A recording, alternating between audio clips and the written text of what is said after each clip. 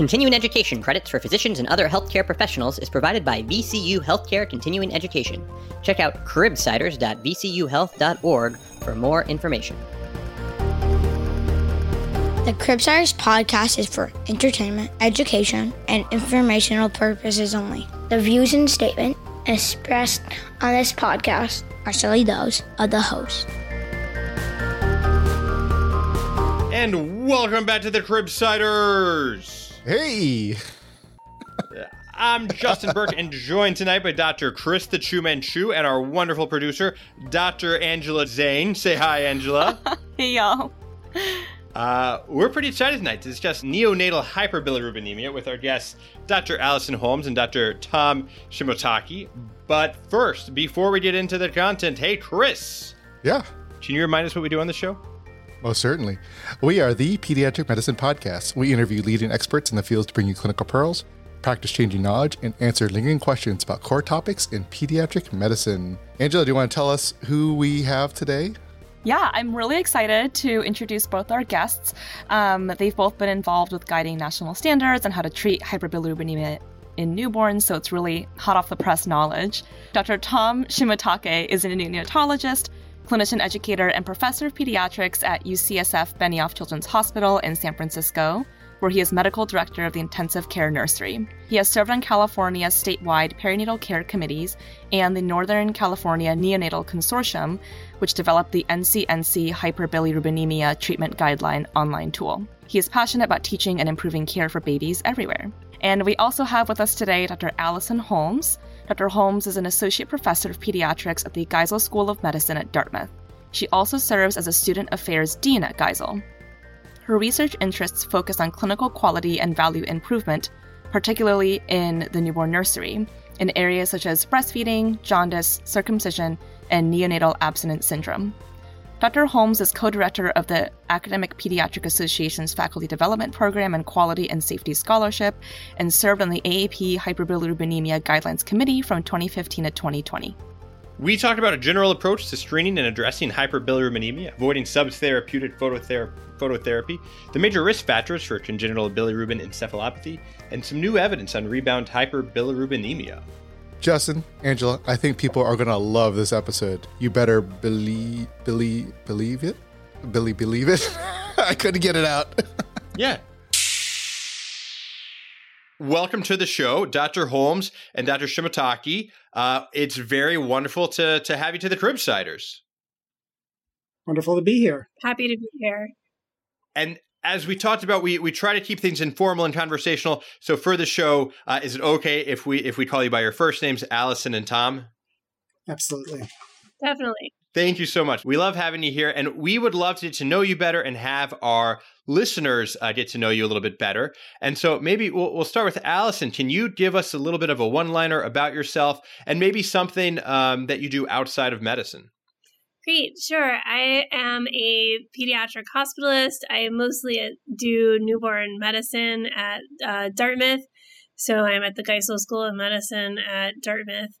And I live up in the Northwoods of New Hampshire with a family of 6, and we do lots of fun things outdoors. A family, that's a handful. That's you guys probably have good family events outdoors. We do. Lots of skiing, snowshoeing, lots of winter things right now. Nice. Excellent. Tom, how about you? Hi, I'm Tom Shimotake. I'm a neonatologist at UCSF Benioff Children's Hospital here in San Francisco. I am medical director of our intensive care nursery, as we call it, same as a NICU. And I live in the mountains of San Francisco at near Twin Peaks. My wife is one of our faculty neonatologists as well, so I'm literally and figuratively married to neonatology, but have 3 wonderful kids and enjoy living in San Francisco. Excellent. So my favorite question is, what is your favorite failure and what did you learn from it? And let's start with Tom on this one. Oh, favorite failures. Well, one that comes to mind was one Halloween while I was a resident. I decided to come to work dressed as Spider-Man. And we actually had a patient that crashed onto ECMO while I was on service in the NICU, and I had to do it dressed as Spider-Man. And I learned I will never, ever wear a Halloween costume to work that I can't get out of very quickly. I like that one. That's impressive. Okay, so my favorite failure, so we have 4 children, and we were relatively new to the town here.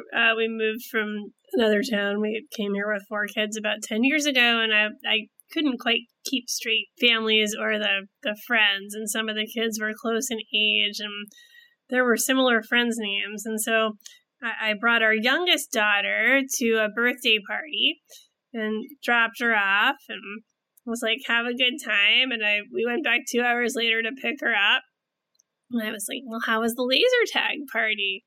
And she was like, it was fine. And, my husband and I were talking in front. We were driving around. And finally, our oldest daughter from the back seat says, Mommy, you brought Nora to Ian's friend's birthday party. He just spent 2 hours playing laser tag with Ian's friends. So I brought my child to a birthday party for the other child, and she didn't say anything. She just kept playing laser tag because I couldn't keep the kids or the people straight. She wasn't even going to tell us. She goes with the flow. That's it's a good skill. So our main case that we'll focus on is at Kashak Children's Newborn Nursery. So you're taking care of a new baby, Billy Cadeau. They were born full term after an uncomplicated vaginal delivery and are doing okay with latching for feeding, as to be expected. But on exam, you notice that their skin looks a little bit yellow, but it stops around the nipple line. So I guess first is a really basic big picture question is, why do we see this in newborns, and what is high bilirubin? Sure. Jaundice is a very common finding in newborns. Babies are born with a high level of fetal hemoglobin, and there's breakdown of hemoglobin products that result in a higher production of bilirubin. When that bilirubin accumulates and isn't cleared in a regular, rapid fashion, then you're going to start to get clinical signs of jaundice. Sometimes, if this process is delayed, it can become pathologic or problematic, but we have a number of different nomograms and safeguards set in place that we'll go into detail here to try and catch some of these. But the first and foremost sign would be really detecting clinical signs of jaundice by exam. You mentioned the exam. So, we have a healthy baby like this who's born vaginally. What are some things that we're looking for that make us a little bit nervous for jaundice or nervous for hyperbilirubinemia? And is it something we're looking for every baby, or how do we start getting our spider senses, to your story, where we get worried about hyperbilirubinemia and the complications? Sure. Well, there are a number of maternal risk factors that we look out for, and ABO compatibility and RH factors are really important risk factors that we follow to see if there's what we call a setup, that is an incompatibility between the mother and the baby in their antigen-antibody interactions. So if there's a setup or a family history, sometimes those are things that tune us into certain risk factors. Otherwise, by exam, we're doing assessments of overall bilirubin, and that may be initially just a general ballpark assessment of sort of a head-to-toe examination of the body. Bilirubin in general follows a progression from head to toe, and with general rules to follow. With the head, if the bilirubin jaundice is to the level of the head, maybe 5, to the belly button 10, to the legs 15, and then onto the conjunctiva, that starts to become higher. And these are just general clinical pearls that people have used in the past. Other things that you might be looking for would be risks of increased hemolysis, like bruising, or classically a cephalohematoma, which would be a collection of blood under the skull that you are trying to watch out for because it will result in absorption of more hemoglobin, and an elevation of bilirubin. So that's an important thing to be able to detect by exam. And it's different from a baby who has molding of their scalp in that it feels kind of like a water balloon. If you take two fingers and kind of rock them back and forth, they will bounce off rather than kind of being depressed like edema. So it sounds like you're pretty good at this. You can almost visualize a bilirubin based on exam of 6, 10, 12, 14, based on how far down. Is that right? Yeah, this is one of the games that we like to play is we have the resident guess what the bilirubin level is before the result comes back. Same with birth weight. Guess the baby's birth weight. With time and skill, you actually get better at it. Yeah, nice. One of the things I like to talk about with parents if the baby has some degree of jaundice is to reassure parents that jaundice is normal. When you have an exclusively breastfeeding baby, 80% of them will have some degree of visible jaundice. This is a very normal finding. I talk to the parents. I think explaining fetal hemoglobin might be hard, so I generally talk more about how babies have more red blood cells when they're inside mom than outside mom because they need to have extra red blood cells because they don't have as much oxygen. And then once they're breathing air, they don't need those anymore. And so part of what parents are seeing is just the breakdown of lots of red blood cells. I sometimes, if they ask why it's yellow, I ask them if they ever had a bad bruise on their shin and ask them to think about the blood product breaking down so that they realize that this is something normal, because most babies with visible jaundice really don't have any problems. And so in the well baby nursery, just reassuring parents that this is something that's okay and is supposed to happen to all babies is really important.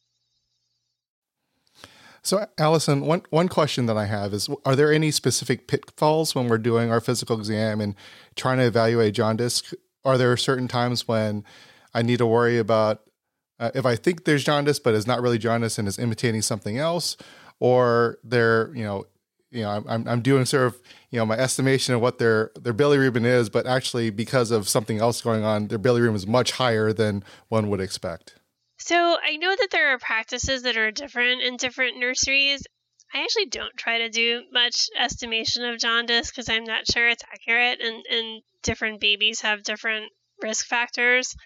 So in our newborn setting, we have a setting where many families want to go home right after the 24-hour mark if they don't have other complications. So part of our process where we are is to measure a first transcutaneous bilirubin right around the 24-hour mark. And so we're going to have that measure mostly because a lot of families want to go home around then. And so that's our discharge one. And just from a workflow perspective, we've just made that part of the practice in our setting. And the nursing staff knows that if any baby looks visibly jaundiced before 24 hours, that they should just obtain a bilirubin measurement before that time so that we don't miss anyone with issues. To me, one of the bigger things that I've seen and is supported by the literature is being aware when there is an important risk for hyperbilirubinemia, especially due to maternal antibody positivity. That I found that sometimes many people can overlook or pass through when they're looking through maternal labs, that when you have a maternal antibody positive, you really need to take a pause and make sure that there's not a risk for a severe hemolytic jaundice that happens early. And so what mothers are you looking for? And you talked about the blood type and what you mean when you have a positive antibody. And then who are they? Are you screening everyone or just them? How are you focused your screening? So when we're talking about maternal antibody status, so every mother during her prenatal care should have her blood type and antibody status recorded and in the chart. It's important for us as pediatricians to review that and understand it. Most of our maternal antibody positive status is due to a mother who's Rh negative and who has received RhoGAM. And then the antibody should be labeled as a passive anti-D antibody, and we shouldn't be concerned about that because it's due to immunization. I think sometimes we can potentially not see the other reasons for being antibody positive, which could cause worse conditions hopefully in most settings, there's really good communication between obstetrics teams and pediatrics teams, so that if there's a mother with another type of positive antibody, it's usually one of the minor blood group antigens where we're going to see a positivity that could potentially cause an issue in the baby. But it's important to know to watch those babies particularly carefully and to potentially get a sample early, even off the cord blood, if you're really concerned. Well, I have a question. You mentioned the transcutaneous bilirubin. I know in our outpatient setting, we don't have that, and I know most inpatient settings do. But can you talk a little bit about the difference between transcutaneous bilirubin versus a serum bilirubin? Are they about the same? Are there things we need to look out for when we're using one or the other? So they're really good right now. The transcutaneous measures are quite good. They are quite accurate in, I would say, most newborns, particularly at the lower levels of bilirubin. So as long as you're under somewhere around 13 or 14 with the transcutaneous bilirubinometer, it's accurate enough. We also, in our practice guidelines here, say that if you're within 2 points on the transcutaneous of the line at which you would treat with phototherapy, you should recheck with a serum bilirubin. And then anyone over, I can't remember if we're 13 or 14, we've gone back and forth. Anyone over 13 or 14, you should check a serum measurement. There is a little bit of a differential due to skin pigmentation, where there's a small percentage point more of variability in darker skinned infants due to pigmentation.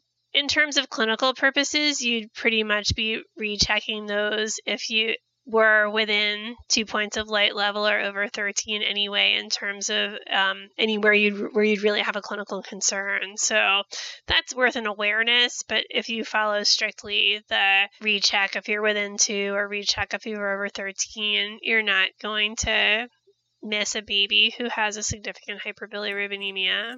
Just going to say an important thing to keep in mind about the transcutaneous bili is that if a baby undergoes phototherapy, then that tool isn't valid. But there actually is some good evidence that after a 24-hour period, you can begin to use that tool again off of phototherapy.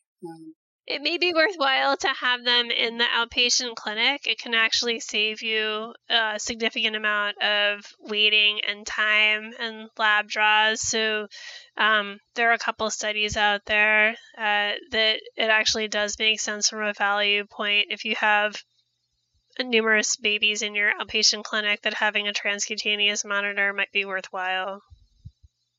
We should look into this. Maybe this is our QI project for our residents. I like it. I also do want to even take a step back. We're talking about how to measure and, when we're getting worried about interventions. Can I have you each kind of just, how do you explain the concern of hyperbilirubinemia? Why are we worried about this? Why do we care if the bilirubin is high? And, how often are you guys seeing kernicterus or other complications, I should say? I'm on the general pediatric side. We're generally seeing babies where we're telling parents, this is normal, because the implications of having a very high bilirubin can be really severe. We're very careful. So we would like to do another check tomorrow. We'd like to add some supplementation so that if your baby drinks some more milk while you're waiting for milk to come in, we don't need to put the baby under phototherapy. We're just going to use some supplementation for 24 hours so that we don't need to stay in the hospital longer.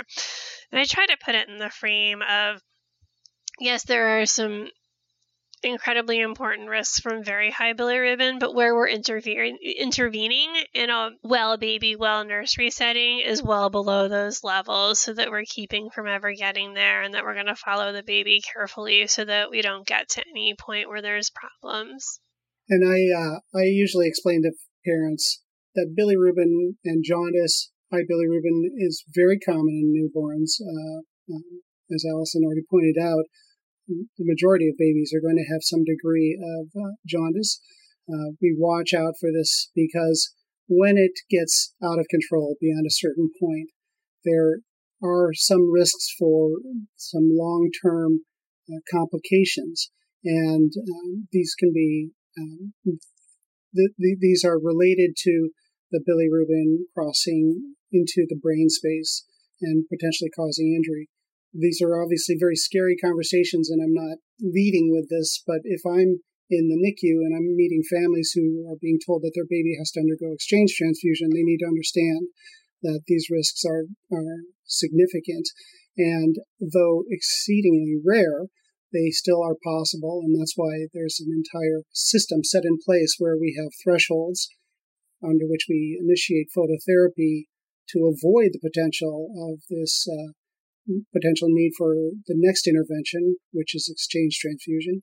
And then the exchange transfusion is set to avoid the potential risk for kernicterus, which is basically an injury to the basal ganglia that can potentially cause long-term neurologic injuries, including developmental delays and seizures, which can be irreversible if not caught early.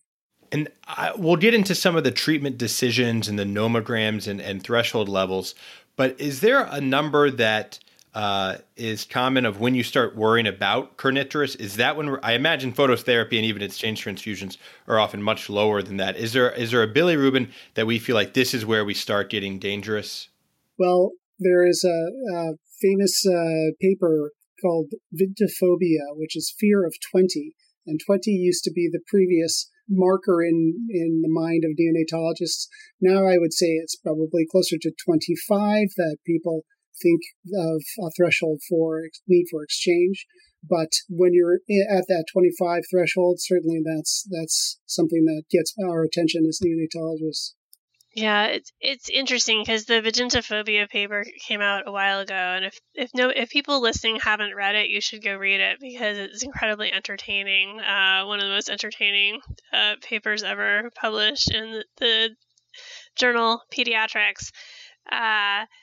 So when we look at the larger population-based studies, while we definitely should be concerned, particularly at levels when we get into the higher 20s, that we need to be talking with neonatologists and thinking about exchange, one should probably not panic for a 41-week, 5-day-old baby who comes into the clinic who has a bilirubin of 21 and whose weight is okay and who's feeding well and doesn't have any hemolytic risk factors. You're going to watch that baby. You might use phototherapy. You might not in certain cases at 21 at 5 days. But a baby like that is probably going to be okay because a baby that's already 5 days old probably isn't having significant hemolysis. The papers that we look at in terms of who really suffers from this devastating neurological injury are really done well by the research group that has worked out of UCSF and with Kaiser Permanente, Northern California, that have published a whole series of papers showing that the newborns that unfortunately develop chronic bilirubin encephalopathy have a average bilirubin that is closer to 40. Those are the babies that really end up having disease. So it doesn't mean don't worry until you get to 40. Yes, you should be really concerned and talking with neonatology about how to best manage the patient when you get into the mid-20s. But the babies that really end up with problems are the ones who end up have bilirubins that are much higher. And there usually is an underlying pathologic risk factor. So G6PD deficiency is a very important risk factor there that oftentimes it's not a matter of not treating. It's that the number actually continues to rise in the setting of certain risk factors that cause ongoing hemolysis. And that's why that's such an important risk factor to identify when you're considering these treatment nomograms. Tom, now G6PD, how common is it, and how often do we really have to worry about it, and what types of babies do we need to be more vigilant about looking at that? Well, classically, G6PD is a deficiency that's carried in certain populations, darker skinned populations. It is now essentially a global concern, though, and by identifying simply ethnic categories isn't really adequate when we are trying to assess this risk. If we have babies who become symptomatic and reach their thresholds, they're going to be getting these screening tests. to determine if they carry this deficiency gene or others, because it can occur in many different populations, and it's hard to predict and categorize that this is only going to happen, for instance, in a dark-skinned individual. But it does make up about 30% or more of kernicterus cases, so it's a significant risk factor for ongoing hemolysis. That 30% is a great pearl, which I did not realize how significant of a risk factor that is. It's good to know. I have to ask, whenever, as a resident, I got a bilirubin, really whatever it was or whatever hour of life, I very much relied on some of these risk calculators that reminded me what these underlying pathological risk factors were, the G6PD, ABO incompatibility. Those two I remembered, but they have the risk stratification. And so one of the ones that I know I've used a lot, the residents here use a lot, is BiliTool. Is there a specific nomogram that you are using, both of you? And I know that there's been studies, including from the UCSF, on the change in total serum bilirubin. I know there's a lot of different predictors now. So for us as residents or as attendings, when we get a bilirubin, what should we do with it? Where should we plug it in? What should we know to use this as a risk stratification tool? And maybe Alison, we'll start with you, and then Tom, to see if you have other differences in practice. So, I think until there's going to be a new bilirubin guideline coming out of the AAP, hopefully within this year, I think until that time, if a practice group decides to use BiliTool and to use it accurately and consistently, I think that's fine, because then you have a standard that you're all using together. It does a nice job of combining the risk factors for hyperbilirubinemia, the risk factors for neurotoxicity, and the AAP thresholds in a way that's easy to use. The biggest problem that I have found with BiliTool is actually the human error, in which humans assign the baby to the wrong risk category, either because they don't notice the risk factor for hemolysis or they miscategorize the gestational age. And so I think if a group uses that tool consistently, you're not going to run into any problems. There are newer data, since the underpinnings of that tool are from the late 90s and early 2000s. There's now a significant amount more data that can help us refine the calculations with a lot more babies included. So I think we'll probably have better tools once those studies are incorporated into a newer guideline. But I think it's fine. I think the most important thing is for a group to be consistent and to make sure that you categorize the baby correctly before you make decisions. Yeah, and our group actually was part of something called the Northern California Neonatal Consortium, NCNC. You can Google it and look for the NCNC bilirubin tool.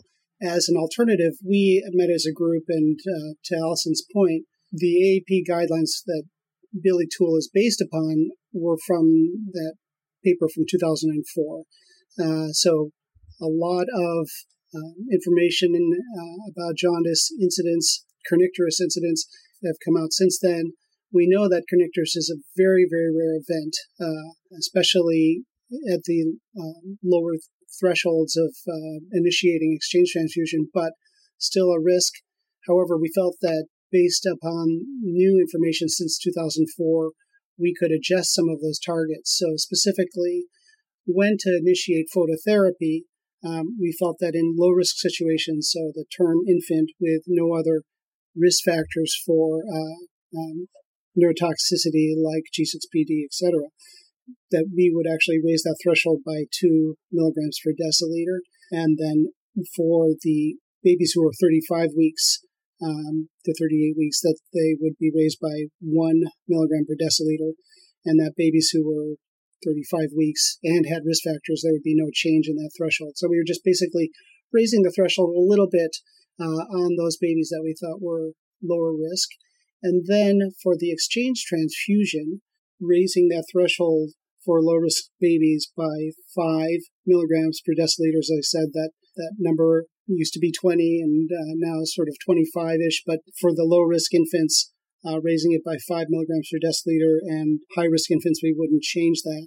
And then that would be age adjusted, depending on the gestational age and the time at which you were testing the baby, you could predict, you would be guided on your intervention. And therefore, it provides a little bit more room to observe a baby, to try some of the other interventions, see if there's an effect before initiating the phototherapy, or to see if there's an effect of phototherapy before the intervention of exchange transfusion, which can also, each of those interventions does carry some risk. So in consideration of that, trying to give it that extra little space. Speaking of algorithms to calculate bilirubin and thinking about how to calculate rebound bilirubin, I feel there's lots of calculators out there. There did seem to be a paper that came out recently this year about this idea of delta TSB and predicting bilirubin after discharge. And I was wondering if you could talk a little bit about that paper. Sure. That's the paper by Mike Kuznowitz and Tom Newman that was published in Pediatrics in May. This is actually a study that came out of the Northern California Kaiser Permanente database, which is a large database and has generated things like the sepsis calculator that have been become really helpful for clinicians. What this group did was actually look at about 148,000 births that were babies that were 35 weeks or greater gestational age who did not require phototherapy before discharge. And looking at those babies, they wanted to see how many of those babies required phototherapy after discharge and what were the risk factors. The way we would typically predict that would be using the Butani nomograms and the AAP guidelines from 2004 and the update in 2009.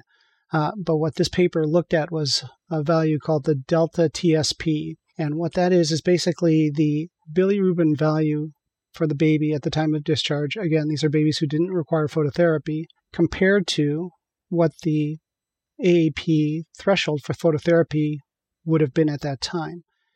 And that delta number is just a single digit that they looked at to see how predictive it would be for the need for phototherapy later. They also looked at a third model called the delta TSP plus, which is the delta TSP plus a couple other factors that were potentially informative. So things like the rate of rise while the baby was in the unit, when was the level checked, what type of feeding did the baby get, formula or breastfeeding, which are traditionally things we think of as relating to bilirubin metabolism potentially. And what they found was actually the Butami nomogram did do its job well, as we know, but that single value of delta TSP alone actually did a better job of predicting the need for phototherapy, and then the delta TSP plus even more so. So what this implies is that there could be a single value that you could plug into a calculator tool that incorporates things like age of the baby, gestational age, DAT or Coombs status, so hemolytic risk factors that are kind of baked into the AAP phototherapy guidelines already and are considered in the derivation of this delta TSP value. And with that one number, guide your management about follow-up and predicting need for retesting, etc.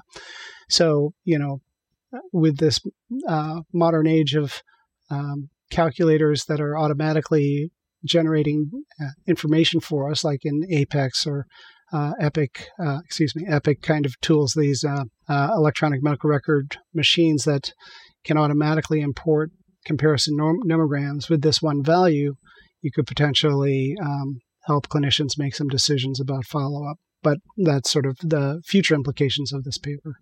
Yeah, got it. So in terms of the clinical scenario, so it sounds like the Billy tool and NCNC algorithms would be ones that you use at the moment you either have a cutaneous or a serum bilirubin, and you would put the number in to determine if your patient needs intervention. And then something like the rebound bilirubin would be, should we measure bilirubin after phototherapy, and what's the likelihood of needing further intervention? So for a patient like Billy in our scenario, when would I use something like a delta TSB? Would it be while the infant is still in the inpatient or at the PCP or somewhere in between? Sure. So this is actually one of the strengths of this paper is that the outcome measures are more practical than an outcome of having a bilirubin greater than the 95th percentile. Basically, it can tell you if this baby is likely to reach a phototherapy treatment threshold, not an exchange threshold, within 24, 48 hours. And so you might choose to do a sooner follow-up in babies who you predict would have a higher risk. Okay, so at the time of discharge, the patient might not need anything, but you're saying you would use this calculator, look at the differences in serum bilirubin, and say, okay, based on this, you might need to come follow up in X hours because we feel like you may need phototherapy. Yes, that's right. It might either prompt you to have a sooner follow-up, or if the baby qualifies for home phototherapy, that might be arranged. So it might open up other options for treatment or follow-up that would raise your threshold of concern or observation and monitoring. So great. So, Billy, as I noted, had a little bit of a difficulty latching in the beginning, and he continues to struggle with it, but his parents really, really want to continue just breastfeeding. Mom feels like her milk is going to come in any minute now. Can you talk a bit about why you recommend supplementation to help decrease bilirubin? I think it really depends on the situation, and this is another place where I spend a lot of time talking with parents about what's normal. So a lot of parents in the first 24 hours may be really concerned that the baby's not latching. What I tell parents, and this is for our AGA term newborn, that the first 24 hours are practice, that lots of babies don't do much feeding in the first 24 hours. They often have a quiet period, and then they'll pick up and start eating more vigorously after that, just so people don't worry, because I find the more that the parents worry, the harder it'll be to feed the baby. So just normalizing that the first 24 hours is a practice time. Now, of course, if you have a small for gestational age baby or a late preterm baby, you're going to be a little more careful and maybe make an intervention sooner for reasons related to bilirubin or for potential hypoglycemia.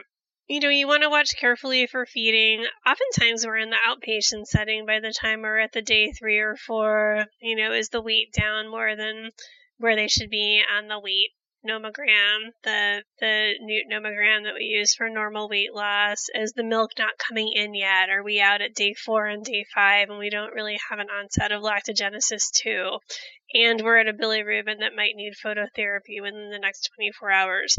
Those are the kinds of places where we would talk about what I'd like to put into context as what would be a transient supplementation. I speak about it as a medical intervention where we are going to use milk of some sort to help get the baby through a period of potential jaundice that would lead it back into the hospital, and then the goal is to resume exclusive breastfeeding when we can get to that point of lactation support. So that's my framework around how we talk about lactation.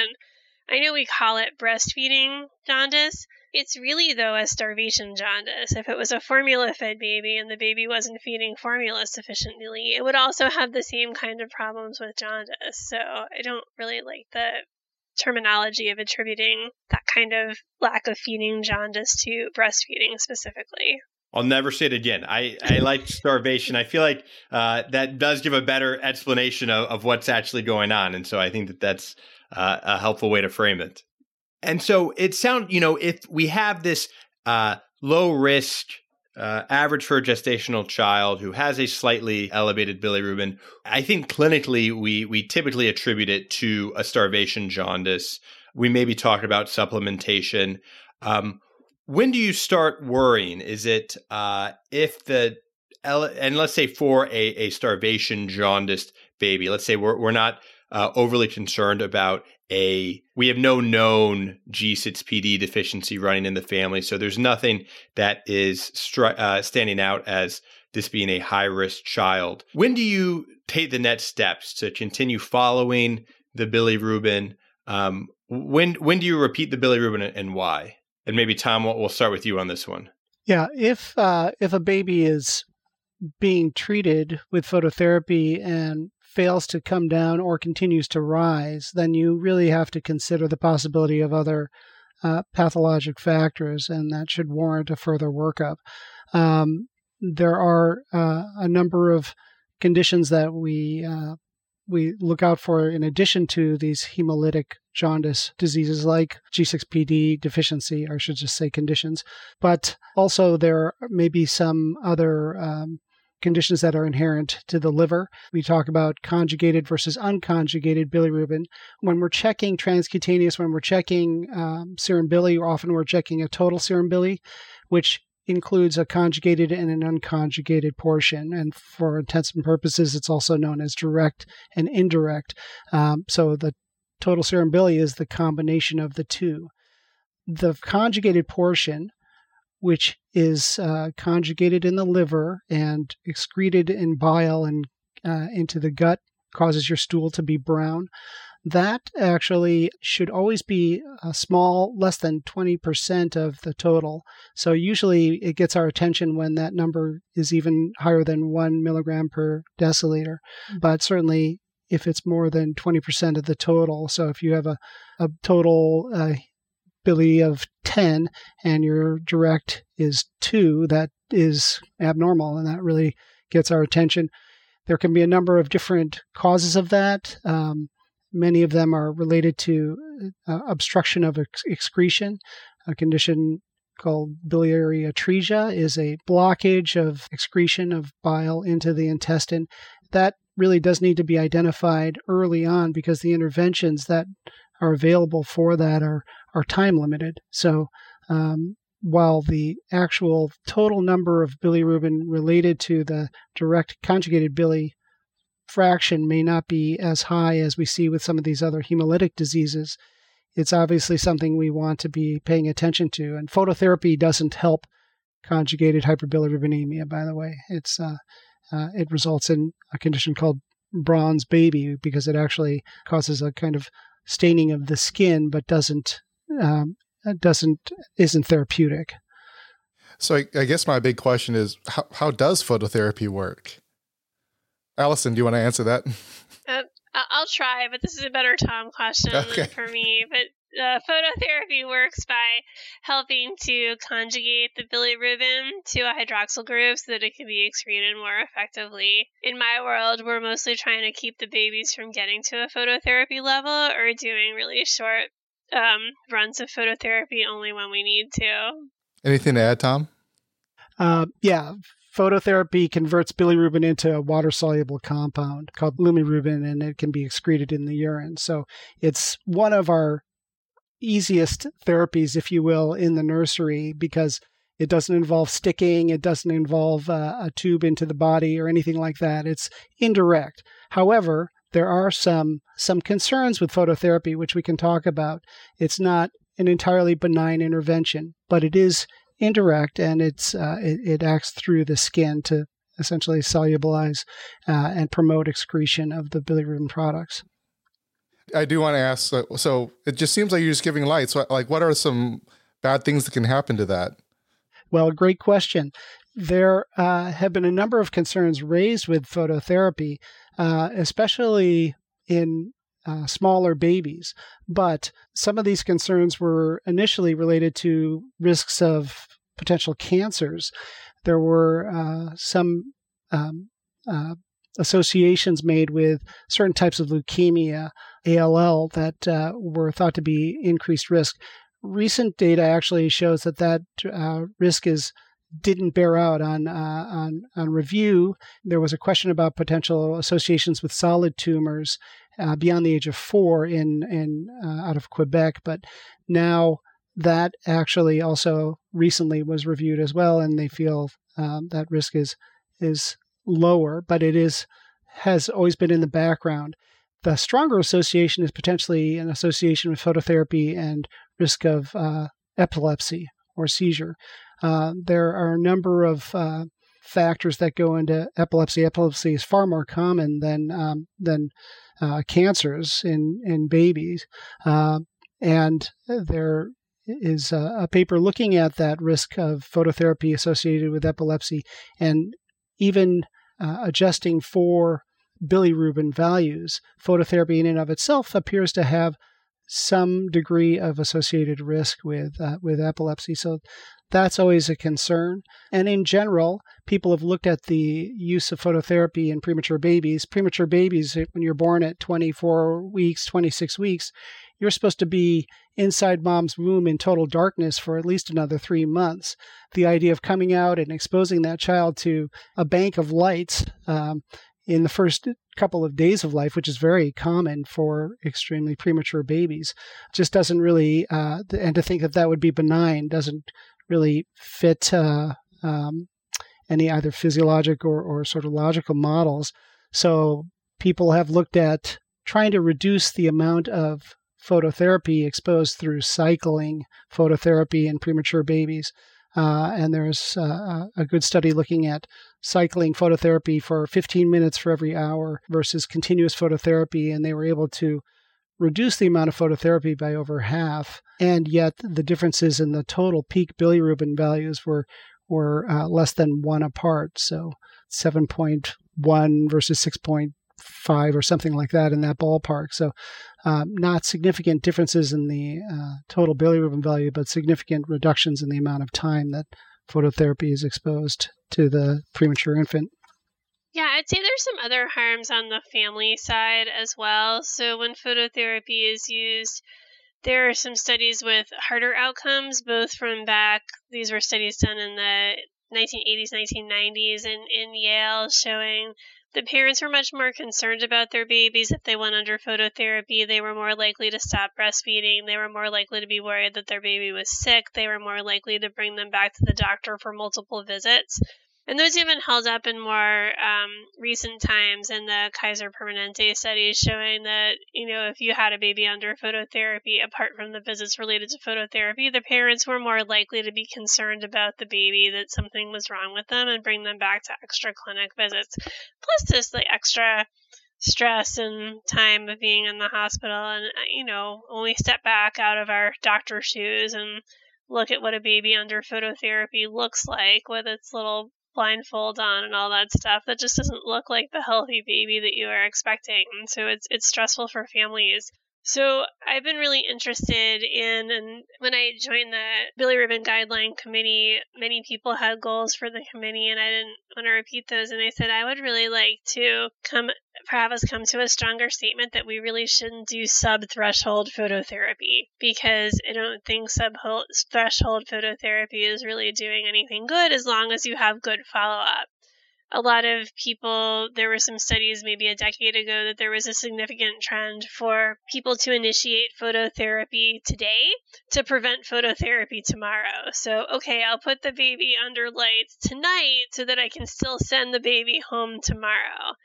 Well, maybe in the long run, that's not the best way to do things. Maybe it's okay to have the baby stay in the hospital and be with the parents longer and work on feeding and not potentially place a harmful condition, either harmful in terms of a seizure risk or making the parents feel like something's wrong with their baby risk. Maybe it's better to just wait and see and not start phototherapy until you're actually at a threshold that people agree with. And there have been some nice studies showing that we have a very high number needed to treat. If we place babies under sub-threshold phototherapy, you're actually not preventing that many. It's a lot of babies to treat to prevent one baby from being over threshold the next day. And when you think about it from a bigger picture, that's probably not worth it.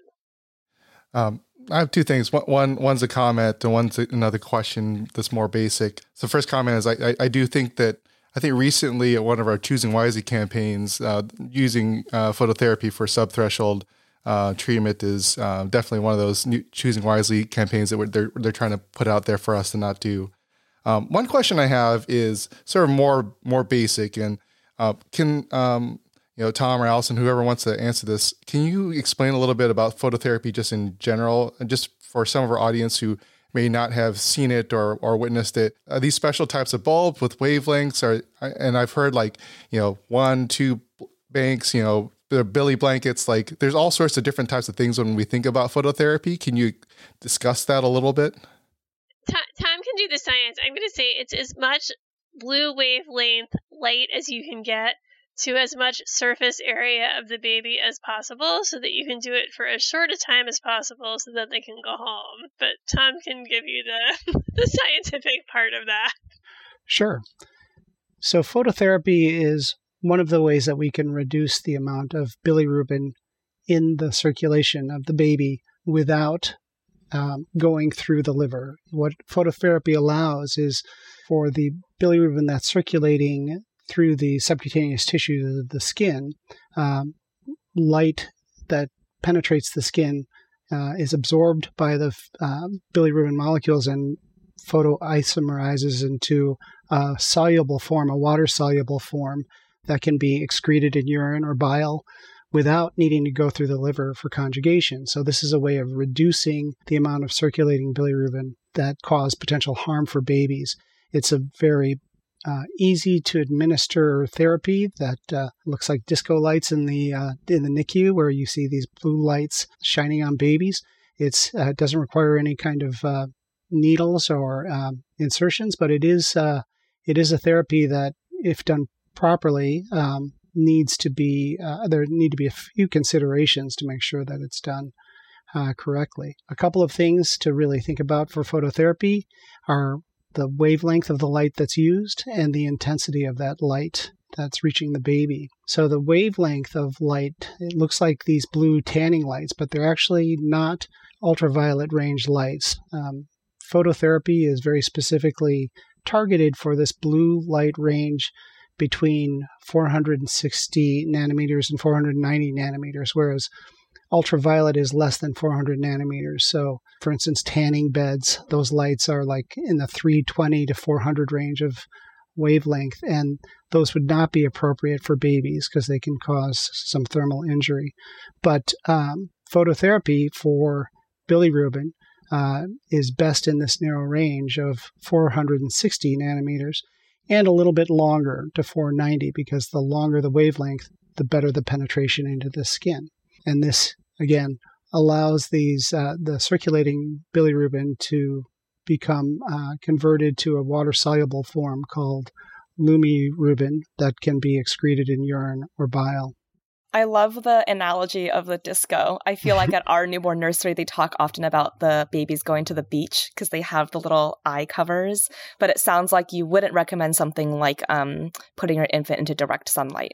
Right. So direct sunlight is going to be a mix of a lot of different wavelengths, some of which are going to work on bilirubin, but will also contain some of those dangerous ultraviolet rays and therefore could cause thermal injury.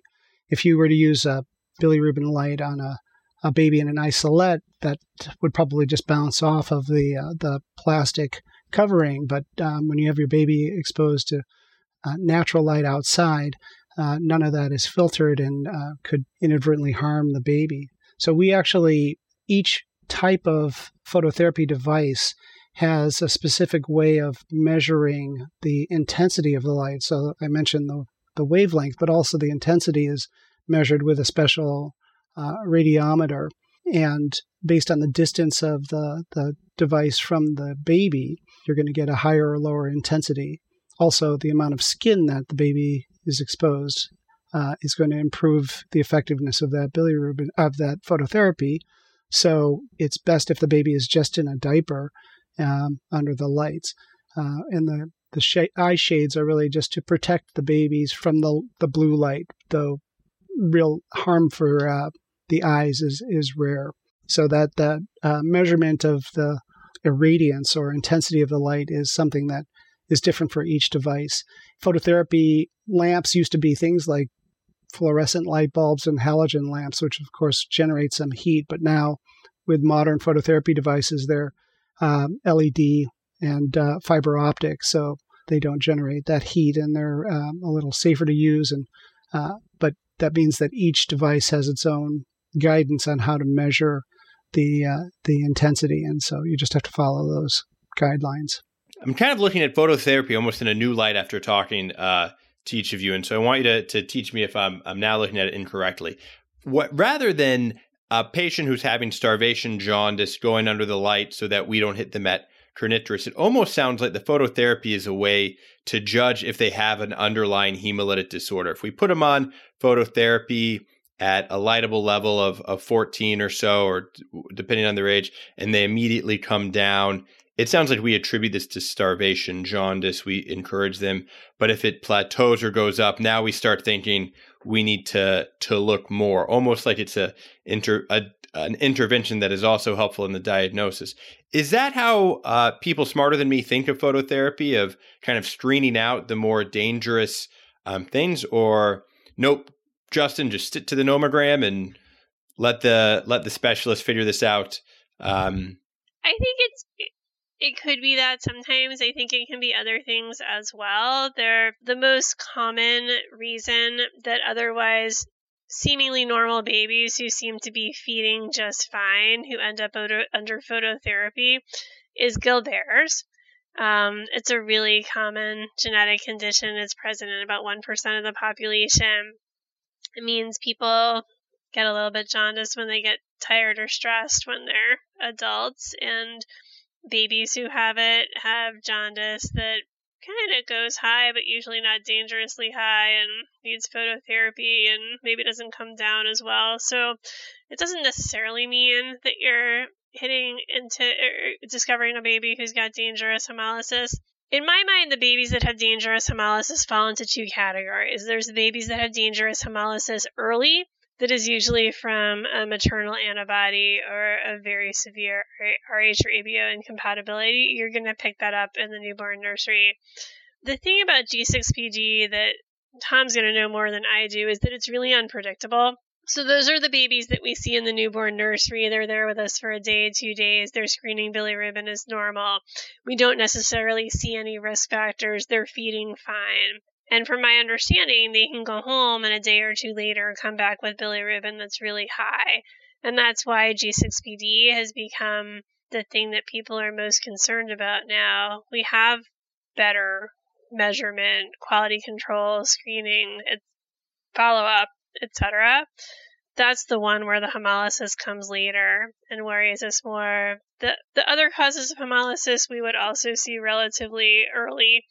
Things like hereditary spherocytosis, other red cell membrane defects. You should see those from the beginning. But G6PD is different. My understanding is because their babies may or may not encounter some type of oxidative stress that will lead them to have the hemolysis. But Tom can tell us more about that. Yeah.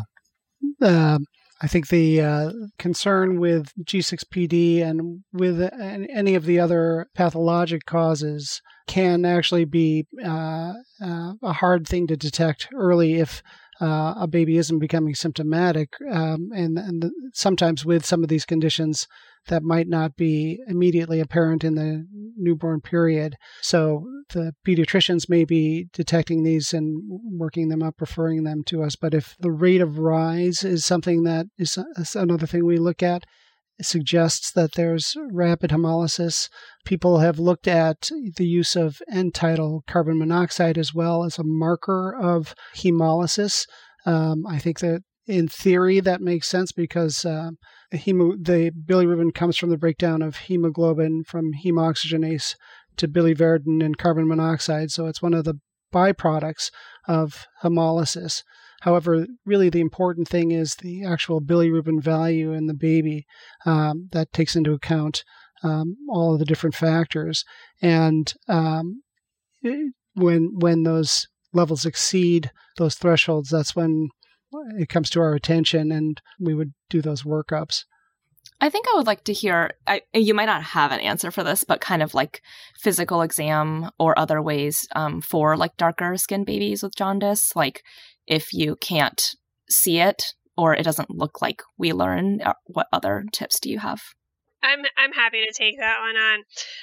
Honestly, I think it's incredibly difficult. And so I think when people think that maybe they can assess jaundice in a highly pigmented baby, I think it's really hard. I think to see scleral icterus, you don't always see it. I think looking at nail beds is hard to do. I'm really glad that the screening bilirubins at 24 hours are really reliable, and I think it's important to pay attention to those and to remember that although the transcutaneous bilirubin is slightly less accurate in your darker pigmented infants, you're not going to miss a baby that has a significant issue with hyperbilirubinemia by using that as an initial screening tool. And so I think being mindful to do the pre-discharge screening, particularly thinking about it around the 24-hour mark, is a really good safety measure, because I'm not actually sure that the physical exam findings are terribly reliable, as much as we would like to think we might get good at that. Yeah, so it sounds like in this case, equitable care would really be the screening at 24 hours and just making sure that an infant doesn't leave the nursery without the congenital heart check, the hearing screen, and a bilirubin screen. Maybe following up on the routine screening for bilirubin in patients that are at 24 hours. And let's say the patient does go home very early on and has a follow-up with their pediatrician. When we're in the outpatient setting, when should the general pediatrician check a follow-up bilirubin? Are there specific risk factors where they need to be checking for possible readmission to phototherapy? Is it only on physical exam? Or let's say if I have a patient in the outpatient setting, when should I be checking a follow-up bilirubin? So there is a 2009 follow-up to the 2004 guideline that has a nice tree where you can figure out when babies should get follow-ups. I do try to follow that in terms of determining time to follow up, whether the baby needs a next day follow-up versus a 2 to 3 day follow-up. I think at that point you can make decisions in the outpatient setting, because often once the baby has gone home for a couple of days, you're seeing them back at a point, well, the milk has come in and the weight does look okay, and there's lots of pees and poops, and that feeding is going well, and there's not a concern from that point of view. Or you can see the opposite, which generally, hopefully, is happening not as much of the time, but the milk isn't in, the baby isn't latching well, the weight isn't good. And I think in any setting, if that's happening and the weight isn't good and the latch isn't good and the intake isn't good, that's a nice time where it's good to have one of those transcutaneous meters in clinic to make sure that you're not missing a baby who might end up in trouble. Great. This is perfect. And then so I think we'll probably edit this and bring it back. But going back to, let's say we have a patient who is placed on phototherapy because they have an elevated bilirubin, no red flags or gross hemolytic anemias that we're aware of. How are we monitoring this patient on phototherapy? How often are we rechecking bilirubins? When do we feel like it's time to bring them off of it? How do we kind of monitor and maintain phototherapy? And Tom, maybe I'll go to you on this one. Yeah, we would be rechecking depending on the level and the rate of rise. If there are risk factors, it might be as frequently as every 4 hours, but usually if there aren't those risk factors, it might your intervals would be stretched out a little bit longer, and those are set in the guidelines. But we're always examining the babies as well, looking for other signs of bilirubin encephalopathy, and this might be signs of lethargy or hypotonia, a poor suck, something like that. That can be associated with other things, obviously, sepsis in a newborn, early onset sepsis, or late onset sepsis after the first 24, 48 hours. But those are also associated with risks of elevated bilirubin, both conjugated and unconjugated, and can progress. If those findings are associated with hemolysis, and that rate of rise is very high, your signs of acute bilirubin encephalopathy may prompt you to actually consider that exchange transfusion sooner. Those thresholds are set, but the physical exam may also prompt that intervention because your results are maybe lagging from your assessments. And so if it comes to that point, the exchange transfusions are really aimed at removing bilirubin and circulating antibodies from the baby's circulation and replacing it with donor red blood cells. And we continue that until we replace the baby's blood volume twice.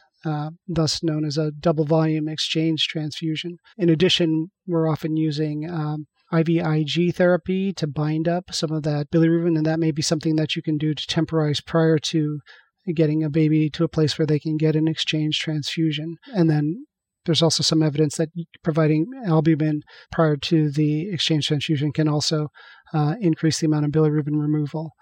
So the number of things that interventions that we'll think about once we get to that point where it's reached a threshold of intervention requiring exchange transfusion. Now, Tom, you previously said that exchange transfusions are pretty rare. And I do have a little PTSD from my time in residency where we had to do it on one of our babies that I was taking care of. How often should we be worried that something like this would be happening? And I know you were talking about when you were also talking about this when you were giving counseling to parents. Like, is there a good way we can sort of estimate that? Yeah, I don't have the actual percentages. We in our unit do see this occasionally, a couple times a year. I know that's not very precise.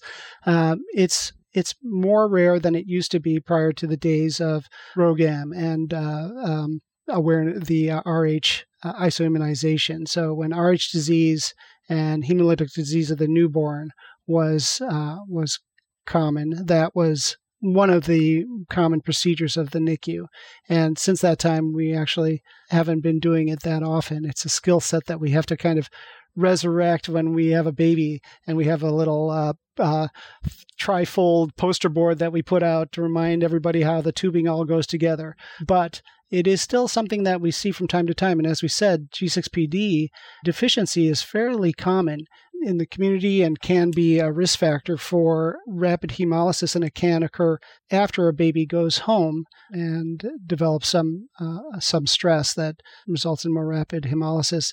So it's something that we see in babies occasionally from the outside that come in through the ED, or if they're identified early in the nursery, even within our own populations. And so it is still something that we see, and we need to still maintain that skill set. Maybe one more question before we kind of wrap up. And I remember as an inpatient, when a kid was started on phototherapy. So fortunately, let's say we have Billy does not need this intensive exchange transfusion, but he started on phototherapy and does quite well. What's the typical threshold to take him off the phototherapy? Do we need to keep him off phototherapy for 12 hours and keep the family for another day to make sure that bilirubin stays down? Or what is the thought process on predicting if he will have a rebound hyperbilirubinemia? Is that something we need to be worried about? Yeah, it's interesting to me that in the guidelines, they really didn't address this very much. I mean, they did address that, even in the 2004 guideline, that there was no reason to stay as an inpatient for rebound. And they did some kind of rough calculations of, you should make sure the baby's below a certain round number before you let them go home. I think we're going to get to better findings now. Again, work out of UCSF led by Pearl Chang. She did some really nice work with two different mathematical models. One was 3-factor and one was 2-factor, and built a calculator where you could show, how to take the baby off of phototherapy. Really elegant. Also, from a practical standpoint, I think a lot of people might not use calculators like that unless there's fancy and accessible as Billy tool, maybe. So, the other way that people like to think about this are potentially having the baby be a certain number of points below the hour-specific light level, also based on risk factors. So 2 points below light level if the baby is 38 weeks and over with no risk factors, maybe a certain number of more points below light level if the baby is 37 weeks or late preterm or has a hemolytic risk factor. Maybe you'd like them to be a little bit lower. I don't think anybody at this point is saying that a baby needs to stay in the hospital once you get to a certain threshold below. At that point, they can go home and just make sure that they have follow-up the next day. We've talked a lot about the screening for hyperbilirubinemia, diagnosis, and some of the challenges. Some of the causes of hyperbilirubinemia and the treatment and complications of treatment and advanced treatments, and even some of the new papers which have guided new interventions and new prediction models for risk. With all this, for our listeners who are at all levels, what did you think, each of you think are the main take-home points for trainees, for attendings, for practitioners to know about hyperbilirubinemia and that can really inform their practice going forward? If I had three things to say, one would be really careful about maternal antibody status. Make sure that you don't miss something that's important that could cause a baby to have really severe, devastating early hemolytic hyperbilirubinemia that you might miss. And then the other ones would be on the more cautionary overtreatment ends, like the updated Pediatric Hospital Medicine Choosing Wisely guidelines state. I would be incredibly reserved in terms of the use of sub-threshold phototherapy. We probably, with our current guidelines and even with the ones coming up, sub-threshold phototherapy probably doesn't have a place in our practice. And then third, I'd be careful about odd cases. It's good to be familiar with the usual cases that have to do with feeding or a minor amount of hemolysis due to an ABO incompatibility. But just to have an eye out for the cases that aren't falling into a pattern, and to, when you have a baby with a bilirubin that's in the mid-20s or a rate of rise that's uncommon, or just a set of risk factors that don't seem to be adding up to you, to have a good relationship with your neonatology colleagues and be happy to consult with them if you just have something that's falling outside of the normal pattern. Those are excellent tips. I would agree with all of those, and would love to have Alison as a colleague as well. I would add to that bilirubin is very common, and so we tend to get accustomed to it, but I would have a system of approach, which I think these nomograms are useful for, because they provide a consistent approach for all babies and allow you to escalate when certain thresholds are met, regardless of the underlying risk factors, and then allow you to proceed with other workup. So I think having a system in place that everybody agrees with and understands is really important. I think also develop your exam skills. I think that's a great thing for residents. Don't miss the cephalohematoma on the scalp or some other pieces of the exam that are going to be explanations for the findings, the hyperbilirubinemia findings. And then keep an open mind. What Alison was saying about sometimes you're surprised by things. I think that there can be twists in clinical presentations. And so be on the lookout for these things and use all the information at your disposal. Look at the maternal antibody risk factors and make sure that you're staying open to all these different potential variations of clinical presentation. Excellent. I think these are great points. I think this was a very helpful episode with Pearls, talking about guidelines, new evidence, and appreciate your expert insights into the diagnosis, approach, and treatment of the very common hyperbilirubinemia that we see in clinic, inpatient. It kind of broads all outpatient, inpatient, and intensive care settings. So we are grateful for your time. Thank you so much for sharing your expertise, and thank you for joining us on the Cribsiders. This has been another episode of the Cribsiders. It's for the kids. Get show notes and sign up for our weekly Knowledge Food Formula Feeds newsletter on our website at www.thecribsiders.com. We're committed to providing you with high-value practice-changing knowledge, and to do that, we need your feedback. So please subscribe, rate, and review the show on Apple Podcasts, or contact us at thecribsiders@gmail.com. A special thanks to our producer for this episode, Dr. Angela Zang. A thank you to our wonderful social media team on Twitter, Instagram, and Facebook. Have a wonderful night. I have been Justin Lee Burke. This has been Angela Zang. And this has been Chris, the Chi Man Chu. Thank you, and good night, and good morning, and afternoon, and all the other time zones. See ya. Hey, you've already listened to the entire episode. Now claim CME credit. Continuing education credit is provided by VCU Healthcare Continuing Education. VCU is accredited to provide continuing education to the entire healthcare team. Check it out at cribsiders.vcuhealth.org for more information and to claim your credit after listening to this episode.